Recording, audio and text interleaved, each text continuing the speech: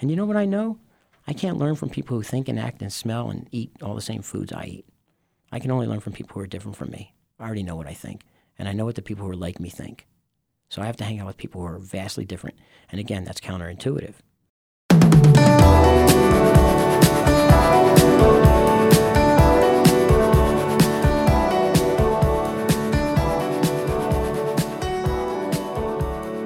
Welcome to The Spark. I'm your host, Stephanie James. Today we're going to be talking with Dr. Mark Benn, and our topic is From Prejudice to Understanding. A reminder that we'd like your questions and feedback about this and future shows. Please send your questions to The Spark at krfcfm.org. Dr. Benn is a licensed psychologist and recently retired adjunct professor at Colorado State University. He has traveled nationally for the last 20 years as a diversity trainer, mediator, conference keynote presenter, and is also the author of the book Stories from the Couch and Other Telling Tales, written in 2008. We're going to start with a clip from a TEDx talk that Dr. Benn gave last year. Until you can look at your own prejudice, until you can look at the fact that you have prejudice, and you can start to examine it like an alcoholic or an addict has a problem with addiction before they can do anything about it, I have to realize that I am prejudiced. And so I'm going to stand here and I'm going to say something to you. Might sound a little crazy. I am a racist, sexist, ageist, classist, homophobic, heterosexist, able-bodied, and lookist person. And with all due respect, so are you. So are you. Welcome to The Spark. I'm really grateful to have you here with me. Thanks, Stephanie. It's good to be here. What inspired you to pick this particular subject in this TED Talk?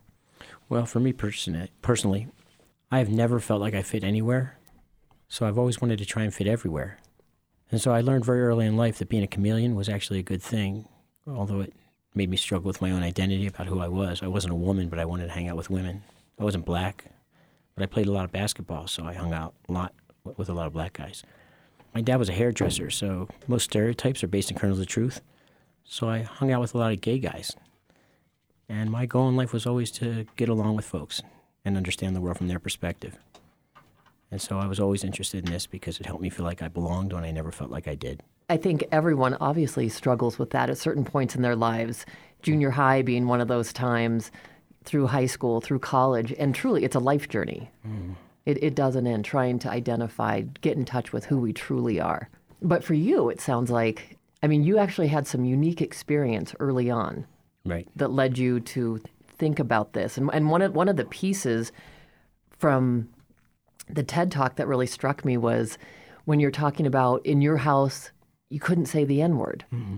You grew up not feeling like, I'm not prejudiced. Right. I have all this exposure to all this diversity. We can't say the N-word in our house. Right. I'm curious about when you became aware of that within yourself. Well, when I would get beat in my house for saying words that I wasn't allowed to say, when I learned that the words in my house that were curse words were different than the words in other people's houses. I come from a pretty low-income, blue-collar, mostly white neighborhood. And to hear the N-word was not uncommon. To hear people called dirty Jew was not uncommon. To hear people talk about women in disparaging ways was not uncommon. And so I realized that the way people talked outside my house and the way people talked inside my house was very different. I grew up in Philadelphia, northeast part of Philly. Okay. But you couldn't call a woman the B word or the C word. If anybody ever said that in my house, you'd have got whooped. And so for me, it was very confusing early on. Like I didn't know what I had to say inside my house versus what I had to say outside my house. And to belong in both places meant I had to be two different people.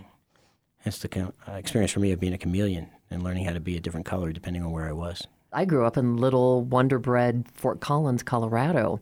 I didn't even know about the N-word, number one. We just didn't have a lot of black people as far as in the school district, anything like that. But I had a rare experience because my father was a professor at CSU in economics, and he did Kellogg's Foundation workshops in Kenya, Africa. So as an agricultural economist, he would go and do these workshops where he would teach people how to grow basically cash crops. And so we had, from the time I can remember, we always had black people at our home. Dad was always inviting his exchange students over for dinner. So I didn't have that in my head. I didn't get that. And I didn't understand. I remember in junior high, there was one black student. And I remember, people saying, don't date him. And I didn't get it. I really didn't. So I had a lot of the same experience of going like, I'm not prejudiced. I'm not racist. But we'll talk about that more because I definitely later on found out and actually through your talk heightened my experience of looking at where are the areas that I am. What do you think the impact of prejudice is in our world today and how does it psychologically affect people? Well, I think this is part of the problem is that nobody thinks they're prejudiced. And like I say in the talk, until we can admit that we have a problem with prejudice, we're never going to be able to do anything about it. I have to admit I have a problem before I can look at that problem. And so most of us go through life defending how prejudiced we're not. And I think the opposite approach would actually be helpful for us about how prejudiced I am. For me to say I'm not prejudiced is absurd. Of course I'm prejudiced. Do I have certain views about women? Sure I do. I'd like to pretend I don't. I'd like to pretend I'm a pro-feminist man and I really get it. But every day I get to recognize from my women friends who call me out that I don't get it. So for me, it's about identifying and coming to grips with the fact that we have a problem and then looking at the problem. And the key thing for me is that none of us think we have skin in this game. This is why the stuff that's going on right now with the Weinstein stuff is so fascinating to me. It's fascinating to me in that finally men are getting to see that we have skin in the game, that I've paid a price for the fact that men have objectified women for all these years. And the price I pay is that when I drive down the road and I see you on the side of the road and your car might be broken down and I want to stop to help you, you're going to look at me with suspicion when I'm really just getting out of my car to try and help you. And so I've paid a price for the role that men have had, and the work is for me to hold other men accountable and hold myself accountable for the ways in which we've treated women and black folks and poor folks and people with disabilities and gay, lesbians, bisexuals. And so as we learn that we have skin in the game, white, heterosexual, Christian, able-bodied men, mostly, we will start to realize that we've paid a very, very horrible price for the fact that we've been in positions of power that have objectified folks that we've hurt without even realizing or intending to hurt. Well, and that's one of the things that I actually had written a question about because you talk about that in your TED Talk. You mentioned this, how especially white people, especially this white heterosexual, temporary, able-bodied males, they can't smell the air when it stinks in regards to prejudice. So can you talk more about that? What causes that kind of blindness that you're talking about, that people aren't able to check in with themselves to even see it? Well, that's the thing about privilege is you can't see it and you can't smell it. The joke is if you're in a room that smells really, really bad for a really long time, you stop smelling the stink of the air. That's just the way the air smells.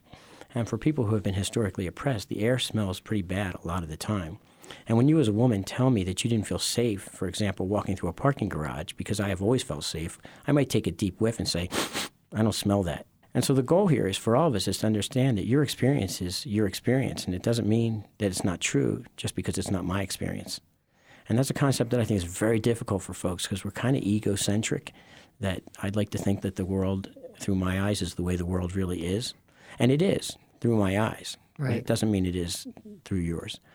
And so really the work here is for us to understand each other from the other perspective, which is difficult and often painful because it means that I might have to acknowledge that I've hurt you. And whether I've intended to hurt you or not is not the issue. So it's not about the intent. It's about the impact. Because in my heart of hearts, Stephanie, I believe people are basically good. I believe in people. I really believe that we're good at our core. What I have to also understand is that my goodness isn't enough, that my intent to help you may have been patronizing and objectifying. And if that's your impact of what I've done, then I have to hear that non-defensively, lovingly, kindly. And that's a really hard place for me to get to because I want to believe I'm really good. And sometimes I might have to look at, maybe I got some stuff to work on here. And you help me get better by giving me that feedback. The goal here really is when you give me feedback, I say, thank you, not screw you. And oftentimes when people give feedback, we're often saying, no, screw you. That's not true. Right, we're defensive right away. Yeah, exactly. We can't hear that. That's correct. And that's the intuitive response is to be defensive. If you're throwing a rock at my head, the intuitive response is to catch that rock and throw it back at you or to duck. But the best response is counterintuitive. Thank you. Tell me more. Yeah. And if I could teach men in my therapy, I do a lot of couples therapy. If I could teach men how to say those 3 words, tell me more, I swear their relationships are going to improve. Simple as that. Don't solve the problem for me. Tell me more. is what their wives are often telling them. That's one of the things in my couples therapy too. My words are, help me understand. Same, yeah. Yeah, same thing. What were you feeling right then? What happened? Right, but that's counterintuitive because it means Oh, going absolutely. towards the pain. And I don't want to go towards the pain. We don't have to tell a 2-year-old to take their hand off a burner when they put it on there. They know intuitively to take their hand off the burner. And so for us as a species to move forward, we have to move into the pain. One of my favorite lines from a Reader's Digest I read probably when I was 10, and it said, if 2 people agree on everything, there's no need for one of them. And so I just love that because what that means is that if we hang out long enough, we're going to disagree. And in the U.S. culture, our disagreements usually lead us to walk away from each other or fight with each other. And if we could learn that our disagreements should lead us to engage and learn, then we're going to connect. When my partner and I, when we have fights, when she and I have discussions that are conflictual, the goal is to walk away feeling closer and better understanding each other, not less. And that's hard because I don't know how many role models you got for good fighting. I got none. In my house, when people started to fight, there would be a hole behind where the doorknob was. I thought houses came with holes behind the door for the doorknob to rest. And that's how fights were in my house. And I think most people could probably describe their houses as conflictual fighting was not healthy or helpful. Right. Well, and interestingly enough, in my household, there wasn't fighting, which I think is the extreme other example. So I had zero model of what does this look like? Right. I thought if you fought, then the relationship was over. Something was bad. Because the first time that my parents fought, literally that I ever heard them, pretty soon they were getting divorced. So that's what I had, yeah. So the work is to learn how to fight, not to not fight. Couples come to my office and say, will you help us learn to stop fighting? And I say, no, you're in the wrong place. I'm an East Coast Jew. We fight. That's what we do. We fight with each other. And the hope is at the end, I understand you better, maybe like you more, but maybe not agree with you when we're done.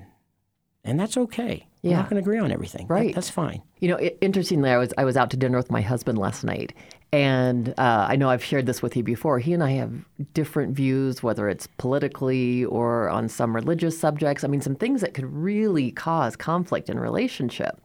And I think because we were really good friends before we got together, the thing that we're able to do from the very beginning, and I'm not saying it doesn't get heated, because it gets heated, but we're able to tolerate each other's differences. Right. And I'm telling you, I was telling him how much I appreciate that he pushes me so hard.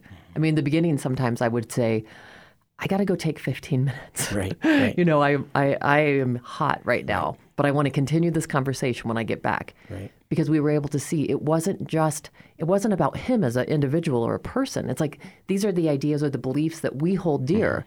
Mine doesn't have to be yours for me to still love you. Right. But I want to learn how to understand you. So I was telling him how much I appreciated him, as odd as this sounds, challenging my thinking and helping me grow into a better person because he did so. And so that's when you talk about that, I mean, that's exactly what we've had to do, learn how to be in that place where I can tolerate hearing something that I don't like, it doesn't land well with me. Well, what you're doing essentially is what I talk about in the talk, and that's you're meeting these certain conditions that have to exist for us to be able to have healthy disagreement. We have to be of equal status. We have to share intimate beliefs in an atmosphere of cooperation. So if we do those 3 things over and over again, either as individuals in a couplehood or in a culture where there are black folks, brown folks, women and men, and people with disabilities, and fill in the blank, as long as those groups are able to sit down and lovingly talk in an atmosphere of cooperation, sharing intimate beliefs, and they are of equal status, no power differential in the discussion, which is hard, then we're going to come to a deeper understanding, even if it's a disagreement. And that's just not modeled. I love what you're saying. Where was it modeled? Your house was modeled to have silence. My house was modeled to have doors broken. And so, okay, where did we learn this? From Claire and Cliff Huxtable with, 26 minutes with 2 commercial breaks and somebody's writing their lines? I never learned it. No way. How many great relationships have you seen in your life? When I ask people that question, they say, oh gosh. I mean, really great ones that you really knew. Right. They say none. And so in my book, one of the things I talk about is a chapter called Snipe Hunting. And when I was a kid, they would tell us, the teenagers would tell us, let's go snipe hunting tonight. Show up with a flashlight and a paper bag. And you'd show up and you'd say to the teenagers, we were probably 7 or 8. They say, okay, go get a snipe. And I say, what's a snipe look like? And they say, well, we don't know, but you'll know it when you see one. And they would send us off to look for snipes. That was kind of a joke. The teenagers must have been laughing their butts off as we walked around looking for snipes with our flashlights and, bags trying to have the teenagers like us. Because, when you're 8, that's the biggest thing in the world. But that's what looking for a great relationship is. We're trying to find this thing we've never seen. Never. And so when people say 1 in 2 marriages or 2 and 3 marriages end in divorce, and they think that's a lot, I'm like, what do you mean that's a lot? Why doesn't every marriage end in divorce? Hell, I can barely get along with me. How do you expect me to get along with you? Right. So, when we get right down to it, relationships are complex and difficult and scary and intimate and life-threatening in terms of the emotional pain I will suffer when you reject me for whatever reason.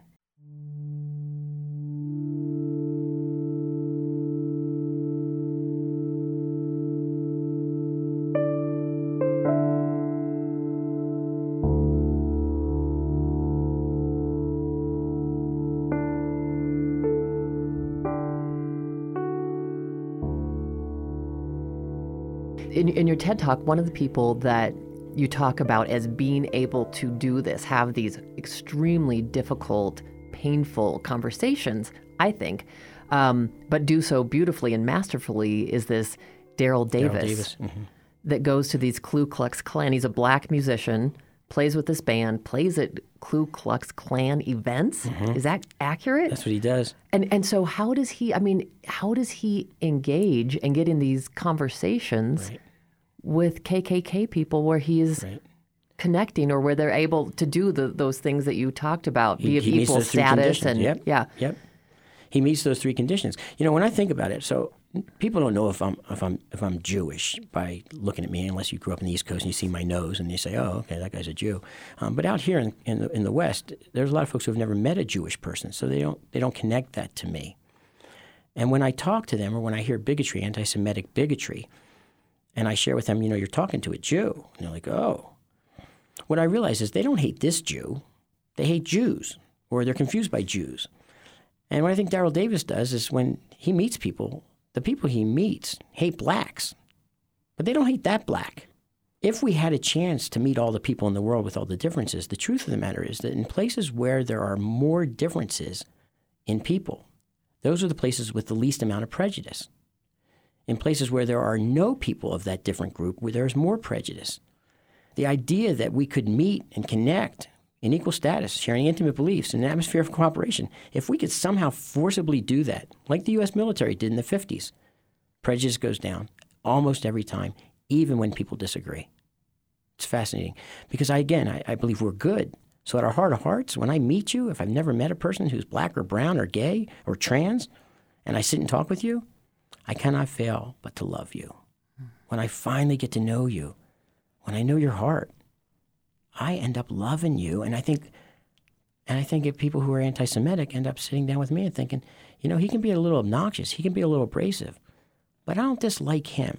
But they'd have to meet a lot of me. Now, if I feel the stereotypes of the things they dislike about my group, it could increase prejudice. So an N of 1, meeting just 1 may not be enough. So how do we force people to meet people that they've never been around? I don't have the answer to that one. But I bet you're onto it. I mean, that's the direction we have to go. Right. Yeah, it's connection. Because people are good. I think we want to like each other. We want to get along and we want to learn. And you know what I know? I can't learn from people who think and act and smell and eat all the same foods I eat. I can only learn from people who are different from me. I already know what I think. And I know what the people who are like me think. So I have to hang out with people who are vastly different. And again, that's counterintuitive. How do we go against how we're hardwired? There's this, there's twofold to this. One is we have a hardwired aversion to pain, to conflict, to anything that we see as a threat, which is something that's different. So how do we go against this hardwired circuitry? Okay, first I would argue in a way that it's not hardwired around differences in people. It's hardwired to want to avoid pain. Yes. And that pain is learned right. through experiences that we're either taught or not taught. And so I think if you take a group of 50 preschoolers age 3 and 4, they're not looking at color. They're saying, will you be my friend? No. Will you be my friend? No. Will you be my friend? No. Will you be my friend? Yes. Yippee! And you forget all about those first 3 that said no. Right. And it doesn't matter the gender or the color of that child or whether or not they're in a wheelchair or can't see. They want to connect. So I think as a species, we want to connect.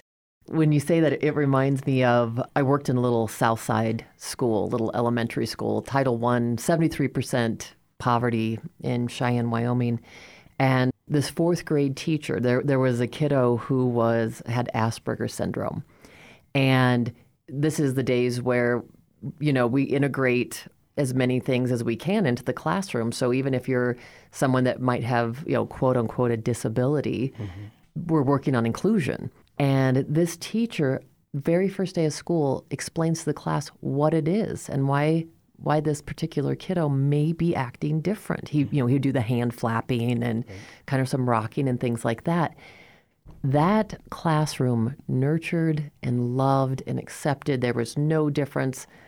It was wonderful, and I've always stayed in touch with that student. That student's 20 years old now. He actually came to my 50th birthday party this summer. And to see how amazing, he's so bright. He's in college right now, social. He drove down by himself to a group of strangers that he'd never met and visited with people at the party, was interactive. And it came, I'm telling you, from that fourth grade experience of inclusion. And that's to say nothing of the other kids who were in the class who had an experience that they could then use as a template for what it's like to be with people who are different.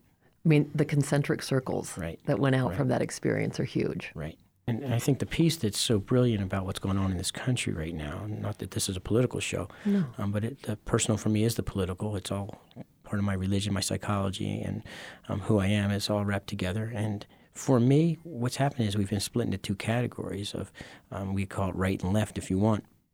But the truth is we all pretty much agree on what we want. We all want clean water to drink, a place to sleep at night that feels safe to us.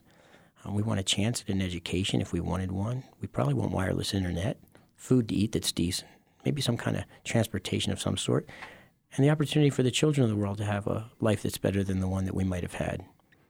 So when you take the right and the left and you put them together, our goals are all the same. The challenge is that we're looking at different ways to get there, but the only way that we'll figure that out is if we sit down and talk to each other in humanizing ways, in ways to say, I respect your different opinion from me. And like I said earlier, I can't learn a darn thing from people who think like me. I need to sit down with people who don't think like me. And the counterintuitive piece of that is that might be painful. And if I can open up my heart and say, you're a human being, we're looking for the same things, how are we going to get there? Then I think we have a shot. And so the fact that we're separated is just bizarre to me because I've been all over the world. I've been all over this country. I've been to the poorest parts of the United States. I've been to the poorest parts of the world. I've been to Nicaragua, and I've been to Cape Town, South Africa, where there are super poor folks. I've been to Vietnam, where folks are really poor, and you know what? We're all looking for the same thing. We just want to feel peace in our hearts and love in our hearts, clean water to drink, all those things I said earlier. When I was born, Jewish kids get a Hebrew name. Now, we're not religious Jews. We were ethnic Jews. I'm 96.2% Ashkenazi. I don't know what that means, to be honest with you. I haven't really hardly looked it up. I know it's a tribe of Jews. Okay. That's how not religious Jewish I am. But my parents gave me a Hebrew name, and the Hebrew name they gave me, it was Melech Shalom. And what that means is King of Peace. And it's really a beautiful name, and you're probably the 10th or 12th person I've ever even told this to in my entire life. And when I think about that name, I think that's exactly what I've always wanted in my life. I've wanted to get along with everyone. And I think that it's a possibility because I've been able to do it. It doesn't mean I've agreed with everyone. As a matter of fact, I'm really good at disagreeing with you. And so we can disagree with that, but we can do it kindly and compassionately without throwing rocks at each other. And I just really believe that's a possibility on this planet. And I have 6 children. I brought 6 people into this world. And I brought them into the world partly because I believe that we're a good species and we're going to be good and we're going to solve all the stuff that we're struggling with right now. And I will continue to believe that, at least as long as I have any breath inside these lungs. That name, say it again. Melech Shalom. King of Peace.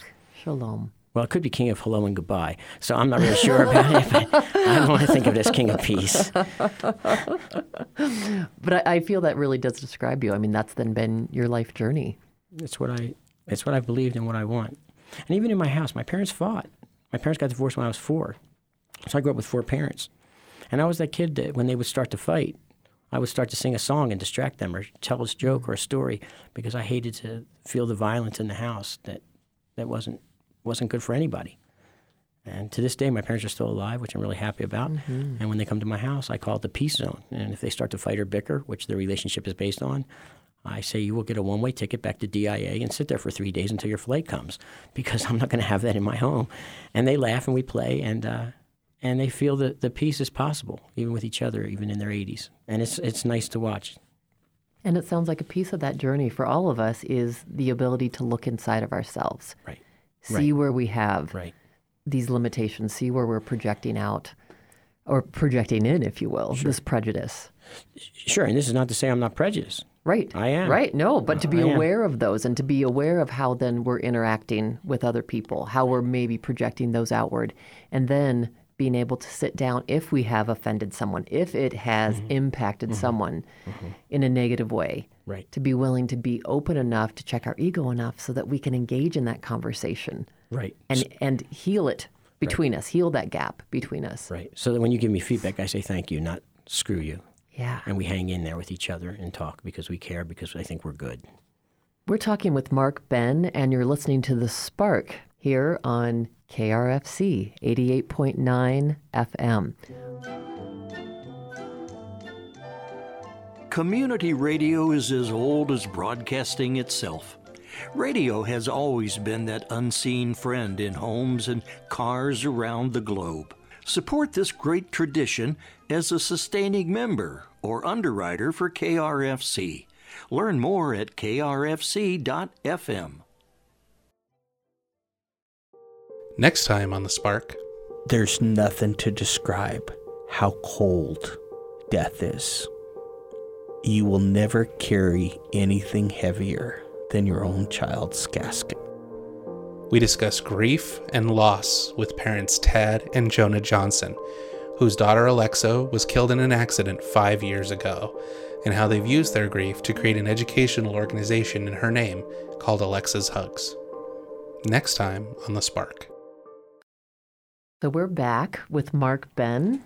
I wanted to visit with you a little bit just on a personal level because I really resonated with the part in your story, and you mentioned it earlier today when you were talking about feeling self-conscious as a kid, like not wanting people to sit beside you. How did that early teasing affect you and how you saw yourself in the world? And then what did you do to move beyond that and to heal that within yourself?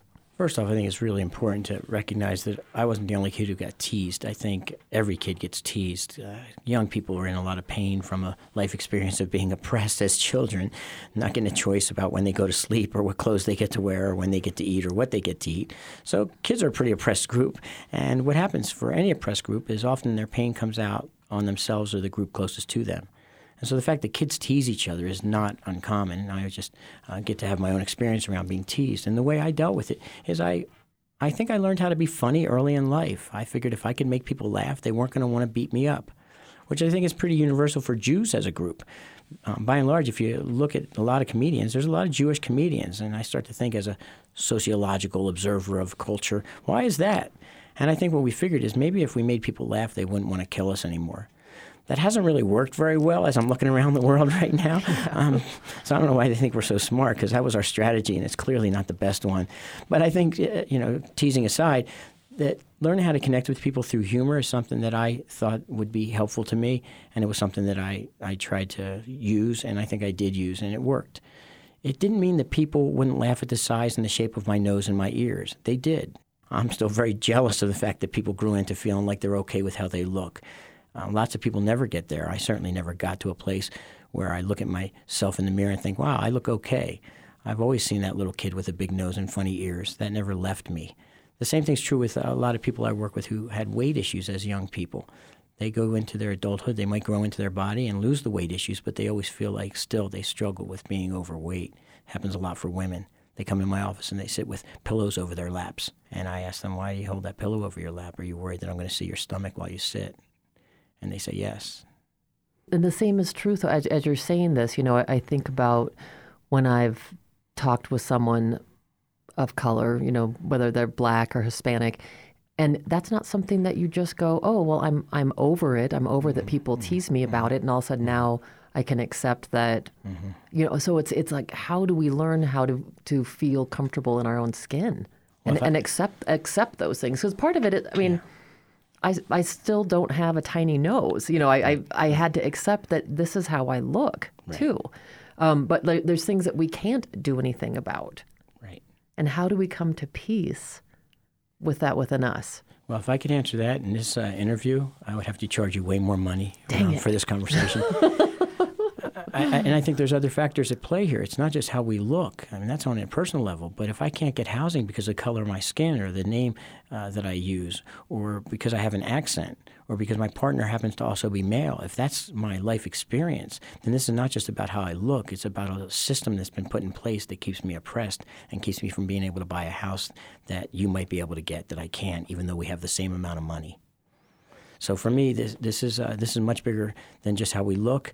On a personal level, how I look was a critical piece. I wanted to be attractive to the gender I was sexually attracted to. I don't know who doesn't want that. I think everybody wants that. Yeah, innate. And so we have a disproportionate focus on how we look. And unfortunately, there's nothing I was ever going to do to make that better for me.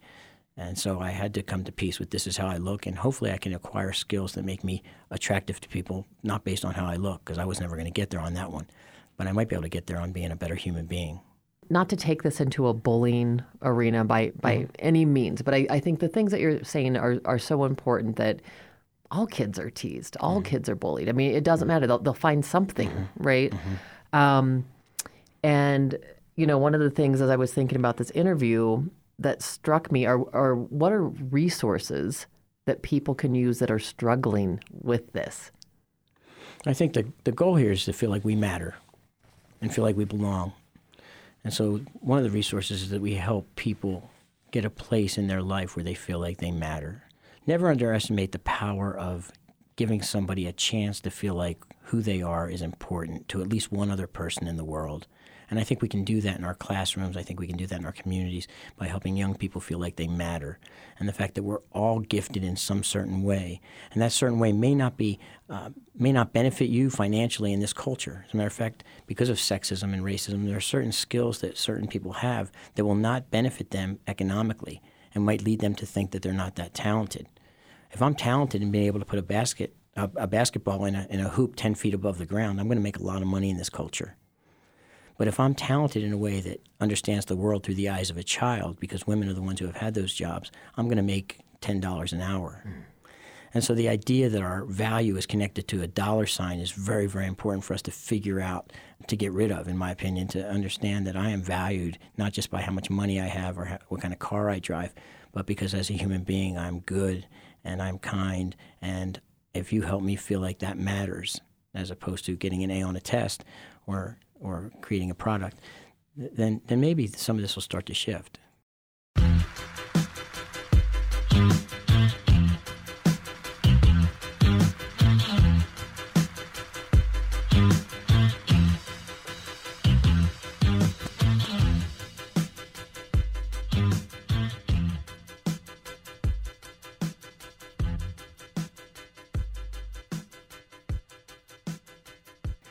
A year ago, I had an experience with a woman who's involved in Rachel's Challenge, if you're familiar with that. So Rachel Joy Scott was the first student that was shot and killed at Columbine back in 1999, I believe it was. This woman that I met, it was just by chance. It was through a mutual friend, but she had just gotten done doing one of these Rachel's challenges at one of the high schools here locally. And that is such a powerful program for understanding not only bullying, but how we can have empathy. It builds compassion, empathy, tolerance, understanding. It's an amazing program. And it was so impactful for me. The story that she shared, there were two particular students in one of these groups. They do these like 6-hour breakout groups with like the 10th grade. They'll be in the school for like 3 days. I don't know if this all takes place over the weekend or exactly how that works. But the amazing thing about it that she shared with me are these two boys who are from diversely different groups.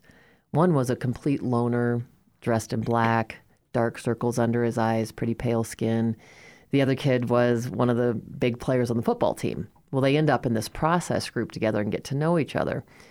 Towards the end of this workshop, these 3 days, the boy with the circles under his eyes said, "You know, this has been amazing. I feel really connected to you," he's saying to the football player, "but I'm scared that you're not going to say hi to me Monday when we come back to school in the hallway."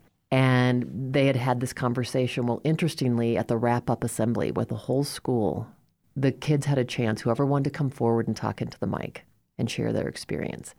And the football player steps up to the mic And he says, I feel like I really need to share this because we'll call this guy Tommy. Tommy says he was afraid that I wasn't going to step up and say hi to him, give him a high five in the hallway, not acknowledge him. He goes, but I'm here to tell everyone here that I'm going to see him and I'm going to say hi to him in the hallway. Because the thing that none of you guys know, you pass by Tommy in the hallway and you might think, oh, he's dressed in, not very clean clothes and he's got bags under his eyes. The thing that you guys don't get is the reason he has bags under his eyes is his mother has stage 4 cancer.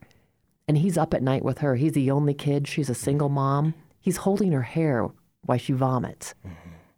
He's up all night with her. Mm-hmm. So until you are behind his eyes, stop judging him. Right. I'm giving Tommy a high five. Right. So powerful. Yeah, and it's what I was trying to say earlier, that when I really get to know you and your story, I can't help but love you. When I really understand the shoes you walk in. And this idea you're talking about, compassion and empathy and understanding the world through the eyes of another, that only happens when we sit down like you and I are right now and start to talk to each other and get to know each other, and you understand why I wear all black, or you understand why my head is shaved this way, and you understand why I have that tattoo. And when I get to share that with you, you get to know me better. And when you get to know me better, then we connect and we grow closer, and hatred goes away. Prejudice disappears. Well, I've always felt like that's one of the gifts of the job that you and I both have, that we get to sit and be present and to witness people's stories, and then to be able to connect and love people at that level. I wish everyone could have that experience of being able to, once you know someone's humanness, you can't help but connect with them. Right. Because we've all felt pain. We've all suffered. We've all felt joy. And when you can get that, no matter who you're walking by on the street, they've experienced those same things too. One of my last questions, the thing that your talk made me do, I mentioned this earlier, was really reevaluate and look at, how am I prejudiced? What have I done? And I saw your TED Talk. You sent it to me right after it came out. So it's been a while. So this process happened a while ago.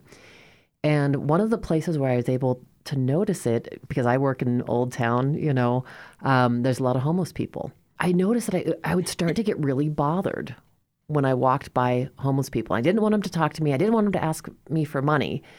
And I just started resenting that I would see homeless people, even though if I was to reevaluate, I'd be like, well, I have compassion for that. But it was just in my face. And when I thought about it a little bit longer after listening to your speech, I thought, you know what? It's because I'm afraid. I was afraid of not only, them asking me for money. I can give money. That's not the issue. Part of it is I'm afraid I don't want to ever see myself there. I'm afraid of this unknown. And so that was really transformative for me. And so what I've started to do instead is, if someone says hi to me that's a homeless person, I genuinely smile and say hello. And again, you help them feel like they might matter. Yeah. To see somebody and say hello to them is important. And it doesn't mean you have to give money, number one. No, yeah. And transients are at a pretty low level in this country in terms of class, obviously. And for me, it's again about pain. So seeing a transient person and looking them in the eye puts you in pain. And back to the idea that as a species, it's counterintuitive for us to go towards pain. We want to get out of pain. So the way we get out of pain is we say, let's just get rid of all these transients. Let's just get rid of them. And they create policies in this town to get rid of homeless folks. They build a new restaurant in a place where they used to sleep in a park just down the road from where we're sitting right now. And the idea that I hear people say, well, look at the shoes that person's wearing. They have nice shoes. My thought is, well, if I'm getting to walk around all day, I hope I have nice shoes. Well, look at that backpack they carry. And I think, well, I hope they have a nice backpack because everything they own is in it. Their whole life is that. And so the idea that people want to avoid pain is critical. The idea that we want to just get rid of these folks is it would be easier for us. It is painful to see somebody in that much pain. And I don't like seeing people in pain. And I also don't feel like I can go around and hand $10 out to every person I see. Now, I work with a lot of folks in this town in my private practice. I work with this one particularly beautiful, wonderful millionaire who's very, very sad and very depressed, but he's a multimillionaire and he's a really good man. And he drives his car around, and he has a stack of $50 bills in his console. And every time he sees a transient or homeless person, he gets out of his car and he hands them a $50 bill. Unless they have a dog, and then he hands them $100. That makes him feel like he matters. And so his giving is actually helping him get. No doubt. Because he feels disconnected even though he has lots and lots of money and has a better TV to watch than you and I. So back to the idea of mattering, it's not just about having money or having a small nose, or it's about having us all figure out ways to connect with each other on a planet that has us often disconnected and in competition. Especially a white culture is pretty competitive. Other cultures are not as competitive as ours. So for me, it's about learning how to connect, learning how to deal with conflict, learning how to figure out where the good teachers are. I have a quick little story. I think about how we learn in this culture. And so I think about being a kid in kindergarten. I think about the teacher pulling out crayons and pencils and papers and saying, it's time to draw today. Now, if you said that to a class of 8th graders, they'd be, oh, crap, I don't want to draw. I stink at drawing. But when you're in kindergarten, you're like, yee-hoo, we get to draw today. We're going to draw. And the art teacher, kindergarten teacher, says to you, we're going to draw a picture of a tree today. Now, there's 2 different art teachers you might have. First art teacher says, here, we're going to draw a picture of a tree. And you start to draw a picture of a tree. Now, you're 6, so you're not really very good at drawing pictures of trees. And the teacher walks around and looks at your tree, and she or he might grab the pencil or the crayon out of your hand and say, that's not a very good tree. Let me show you how to draw a tree.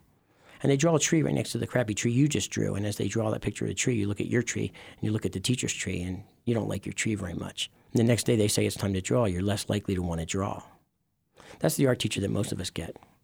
The art teacher that I want us all to get is the art teacher that walks around the classroom after you draw your picture of a tree, and she or he looks at your tree and says, oh my goodness, look at your tree. Your tree is upside down. That tree is sideways. Your tree is purple. I never saw a purple tree. And oh my goodness, the leaves don't attach anywhere to any branches on this tree. What an amazing tree. I love your tree. Draw another picture of a tree. And so when I get that art teacher, I want to draw. I don't want to feel stupid. I want to feel happy about the colors and the kinds of trees I draw, because there are lots of different kinds of trees. And so unfortunately what we live in is a world that says there's a right way to draw a tree and a wrong way to draw a tree. And if we can be in a culture that says there are many different ways to draw trees, it will make us want to go to school. It will make us want to embrace difference. It will make us want to connect with each other in ways that bring us together and solve the problems we have. Because like I keep saying over and over again, we all have the same goals. That transient person has the same goals that I have.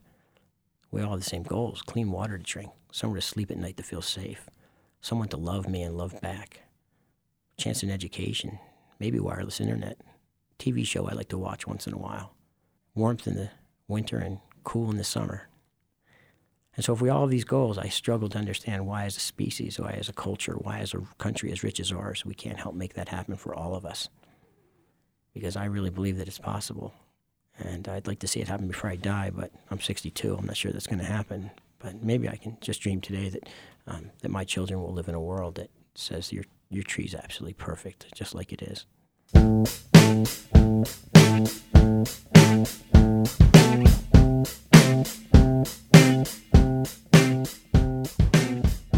After my initial conversation with Mark Benn, there were still more questions I wanted to ask him. And so I was able to catch up with him via Skype. And here is the rest of that conversation. Going into your personal history a little bit, I'm curious, what influenced you towards pursuing a path to becoming a psychologist in the first place? I grew up in a big East Coast city where sports was a major focus of life. Some people went to church. We went to sporting events and did sporting events. And I always knew that I was going to be short. And so I learned that if I could play sports really well, being short didn't matter so much. And so I compensated for being short by becoming a great athlete at a very young age, especially on a basketball court, which is ironic given that the tallest I've ever been is 5'4". And when I got to high school and nobody was calling me for athletic scholarships, I realized that maybe I'd have to figure out something I was actually able to do that didn't involve sports, since I didn't think I was going to make it in the NBA by the time I made it to 10th or 11th grade. And so I had to examine what I was good at. And there was only one thing in life I was ever good at, and that was hanging out with people. And the only career that I think works for just purely hanging out with people without doing anything much more than hanging out is psychology. So now I get paid to hang out with people, which is pretty cool. Who were the biggest influences in your life, both personally and professionally, would you say? Well, the biggest influence easily, certainly early in my life, was my mother, who was a feminist before there was a word for feminism. She was a single mom by the time she was 21 with 2 kids, ages 3 and 4. She had to go out and work for a living and find a way to make it with 2 little kids without much support. back before there was anything like preschools or anywhere to put your kids. And so I learned about what being assertive is and what being strong is from my mother. She taught me very young that you didn't have to be big and tall and strong or have a penis to be strong. You could actually be strong just by having your voice, being smart, and asking for what you want when you need it, and setting limits when you needed to. And so she was probably my biggest early influence, no question. And she's still alive. Thank goodness, she continues to be a strong influence in my life and in most of the people's lives that she touches. And this is a woman who dropped out of high school because she got pregnant and made a life for her two sons, telling us always that we were going to have a better life than her, and we were going to go to college while we watched her and my stepfather work 2 and 3 blue-collar jobs, making very little money. So that was the biggest influence that said, go to college, do something with your life that has meaning, which was something that my parents didn't get a chance to do. They just needed to make money to bring it home so we could, have food to eat and have somewhere to live. So that was my biggest, earliest influence. What an inspiration. Yeah. Yeah, she's an amazing woman. Who else along the way? I'm curious, were there mentors that you had? I mean, whether it was through high school, college? I think it's true when people say it takes a village. It certainly takes a village to feel like you matter, to feel like you belong. And so I'd say early on in my life, it was coaches. They taught me both good things and bad things. They taught me that you could get people to do better by beating the crap out of them. That worked for some people. It never worked for me. Or they could get people to do better by saying, hey, you're working really hard. Why don't you try this, using more encouraging messages. So I learned from both, actually. But I always leaned towards people who were tender, kind, and loving, and direct at the same time. So coaches were a big influence in my early life. And then when I got to college, I found a couple professors to hook my wagon to, and I knew who the good ones were, and I knew who the ones that were brought into my life to teach me. So I had a young hippie professor that taught me to be still very early in my life. I thought he was crazy. He would actually have us sit in class sometimes and meditate for an entire hour. I thought I would go crazy the first few times. Sitting still is not one of my strong suits. And he taught us that if you could learn to not think for a minute or 2 minutes at any point in your life, to not think, to absolutely not think, that would be the equivalent to a college degree. And again, I thought he was high. I mean, I thought he was crazy. But it really taught me that being centered and being calm and finding a spiritual base was a critical piece to having a great life. And then I had a strong woman named Carol Ludy at the University of Northern Colorado, and a African-American man named George Tate, who sort of took me under their wing, and they let me know that I mattered, and that even though I wasn't, in quotes here, as smart as the other doctoral students, that I had a blue-collar mentality and an ability to connect with people that made them want me to stay in the doctoral program there when other professors weren't as fond of my skills or my different abilities.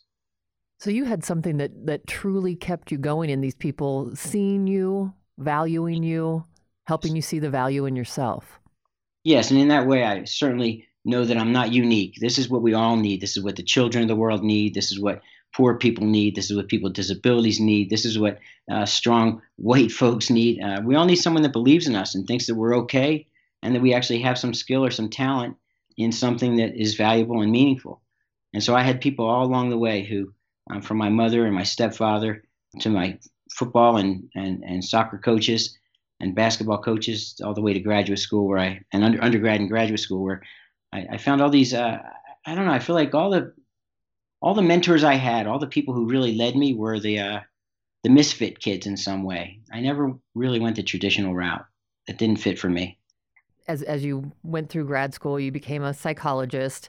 One of the things that struck me when I was looking at your webpage is talking about, and I've experienced this, and I hear this feedback. I've sent you a lot of couples, and I'll be working with someone in that couple, and they'll come back and go, "Wow, you really did name Mark Benn for you gave me kind of a bit of who he was, and you were right." What I usually tell people is, Mark is a straight shooter, no BS, tell it like it is therapist, and that's one of the things I really appreciate and admire about you, and try to emulate in some forms in my own therapy. But on your website, you talk about your form of therapy is this unique blend of humanistic and existential principles that have led you to be a reality therapist. So for people who aren't familiar with that term, what exactly is a reality therapist? Well, I'm not sure I fit the exact definition of what Glasser meant when he wrote about reality therapy, but for me, what it means is that I'm I'm really not going to sit with people and hold their hands and have them tell me or have me look at them and say, it sounds like you're feeling sad or it sounds like you're feeling angry. And then they ask me why am I like this. I don't spend a lot of time on why. I spend a lot of time on what and how, what's going on and how you're going to fix it. In the end, as psychologists, if we're not all behaviorists, then we're not doing our job, because the whole mission for us is to help people change their behavior so that their relationships can be better, their jobs can be better, the quality of life, the meaning that they find, how they get along with their children or their parents. So for me, the reality is if you're doing something wrong, you need somebody to call you on it, in a neutral, loving, kind, supportive environment, which is what I think I do. I don't sit there and hold hands with people. My job is not to be friends with people. My job is to help people figure out what it is that's in the way of them having the life they dream themselves to have. To me, that's what the reality therapy is. I work with a lot of adult men, a lot of older men, 40 to 65, 70 even. And they did all the right things. They went to work and they bought the car and they paid the bills and they may have coached their kids' soccer team and they got 2 weeks at Lake Powell every year and they did all the right things. But when their kids call, they say, "Hi, Dad, how you doing?" Dad says, "Fine, you want to talk to your mom?" Yeah. And so I feel like white men especially have been lost in this mission of finding out how to emotionally connect to other folks. And so I spent a lot of my days sitting with older white men who wonder what went wrong in their lives when they thought they did everything right by not cheating or not beating or not gambling or not drinking too much. And yet people were not connected to them. And so the reality therapy that I do is I help people get in touch with that pain and that sadness. And I say the reality is you don't know how to connect. And I help men mostly, especially white men, figure out how to connect with other people in a way that feels deep and meaningful. So that when they die, they're not alone. They're with people around them, which is way more important than how big your 401k is, at least in my silly opinion. People ask me, why do you think I'm like this? And I always give them the same answer. I say, well, we probably don't know why, but let's just give it this one. You got dropped on your head when you were 2 and nobody remembers. So let's go forward and figure out what the heck's going to happen from here instead of going back to figure out why. The old joke in psychology was a story about little Albert who was afraid of white furry things. So he went to therapy for 15 years. And after lots and thousands of dollars, he found out why he was afraid of white furry things. He was still afraid of white furry things, but now he knew why. And so for me, that story is very informative in terms of, so what, why? I mean, it's helpful, but I think psychologists have made a lot of money on why and insight. And I think insight is way overrated. I think our work is to not necessarily spend so much time understanding why, but again, understanding what are you doing and how can you change what you're doing to get the life that you dream yourself to have. And as an existentialist, Stephanie, is this simple to me? And it's going to sound a little depressing, but it's not. We're all dying. Every minute I get is 1 minute closer to the last one I got, and I don't get any back no matter how good or bad they were at the end. So given that I'm dying, I want to make the most of this minute and every minute that I get. And that means with my patients at work, with my kids, with my spouse, with my family. And that's easy for those of us who have food, shelter, and water. It's not as simple for folks that are spending their days trying to figure out where their next meal is coming from. And so I have to really understand and appreciate the classism involved in the stuff that you and I are talking about. So I'm curious, when you say that, then what would you say, though? How would you help someone get to that point who is in poverty, who is struggling, who that's, their main concern? It's like Maslow's hierarchy of needs. If their main concern is food and shelter, it's hard to get to, the top of the pyramid, which is self-actualization. Well, again, that's a really tough one because Maslow's right. I'm not writing books on how to cure cancer or figuring out how to cure cancer if I'm busy spending the day looking for food. And so without those basic needs met, which is why I'm a firm believer in a universal wage, I'm a firm believer that on a planet that has enough food to feed everyone, we got to figure out a way to get there and get people food and shelter. It's hard for me to imagine a country as rich as this one. We have people living on the streets. And so I'm an idealist. I'm an old hippie. That professor I had wasn't so far from me back in that day when he told me to sit down and be quiet for an hour and give me college credit for doing that and saying that it was valuable. I'm a firm believer that we can come to a place where people on this planet don't have to go to sleep hungry anymore and that they have a place to sleep. And I think I said earlier, I've been to the richest places on this planet and the poorest places on this planet. And I've seen how both sides live. And something feels a little inequitable about this process that we're in. And I say this sitting in the comfort of my nice warm house with food waiting downstairs if I want to go get it. And so how do people who are looking for food get there? I'm not sure exactly. I know that when I've been at places where people are looking for food, that that's all they can spend their day doing is finding food, and finding meaning and spiritual center is far down the list for those folks. So I think as a society, we have to come to a place where we accept that I'm kind of ignorant about other cultures and about gender, about sexual orientation. And because I'm a curious person, I want to learn about people who are different from me. I can't learn much from people who are like me. So for me, it's always been about exploring differences and seeking differences out. And I think a lot of folks are kind of afraid of that. So that kind of brings us full circle to the beginning of our conversation and leading into your TED Talk. How can people find you besides the TED Talk? How else can they find you? Well, heck, I'm really little, so it's hard to find me. I can get through a crowd and you never even see me. Unbelievable. I go through an airport better than anybody you ever met. So finding me would probably be using, as my kids teasingly say, the Google. And if you use the Google and type in MARK, B as in boy, ENN, I think I'm the first Mark Benn that comes up. I like when people reach out. I really do. I mean, connecting is all I've been about my whole life, whether it was as a little kid in school or whether it was playing sports in school or getting to college and graduate school and becoming an RA or a hall director and taking psychology. The only thing that's ever interested me is people. They're wonderful and unique and crazy and interesting as hell. So if people reach out to me from this interview, I'd be thrilled to respond and get back to folks. I truly appreciate you giving me a chance to do this. I hope people listen. I hope it's at least one thing out of it that's valuable. Anytime I read a book or watch a movie, I'm just looking for one line or one thing to take from it. And if I can get one thing from every hour I sit and listen or watch, then I'd be a lot smarter than I am right now, that's for sure. Well, just like John Lennon said, people say I'm a dreamer, Right. but I'm not the only one. Right. Yeah, I guess we're just a couple of old hippies here talking today, right? Thank you so much, Mark. Glad to be here. I appreciate you being here. This has been wonderful. Thanks, Stephanie.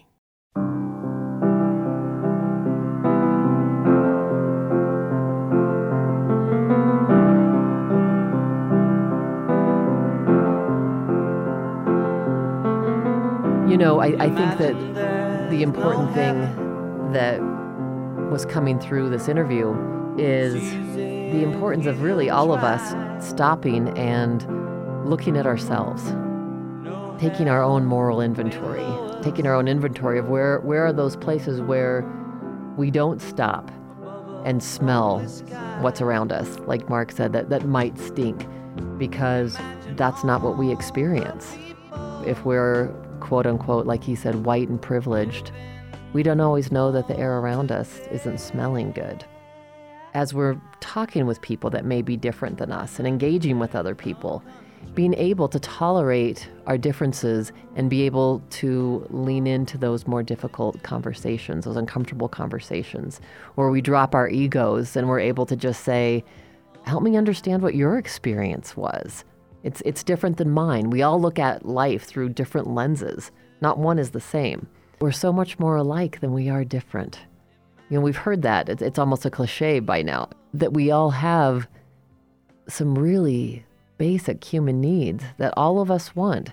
And it's worth it to stop, to ask, to be in connection with another human being. And through that, I think that's where we truly do realize that we have so much more in common. We have so many more connections than we'd ever imagine. If we focused on those, if what we focus on is the differences between each other and what we don't like, then that's what we're going to see. So it's bringing it back to a deeper level where we're actually focusing on, what do we like about that person? Where can I look inside that person and see something I can connect with? And then allowing that to expand. To me, that's the gift. That's a lot of what Mark's message was about. You've been listening to The Spark on KRFC. I'm your host, Stephanie James. Join us next time when our topic will be Growing Through Grief and Beyond, and our guests will be Tad and Jonah Johnson. Remember, The Spark is your show too. If you have questions about one of our topics, feedbacks on the show, or if you're going through something and need a little help, we'd love to hear from you. You can email us at thespark@krfcfm.org. The Spark is produced by KRFC in Fort Collins, Colorado, and airs Wednesdays at 7 p.m. on 88.9 FM and streaming online at krfc.fm. Past episodes can also be found at krfc.fm. While at our website, you can also hear a number of other community and music programs from KRFC Network. To make sure you don't miss an episode, you can subscribe to the podcast on Apple Podcasts, Stitcher, or wherever you get your podcasts. Thanks again for listening. This has been The Spark, igniting your best life.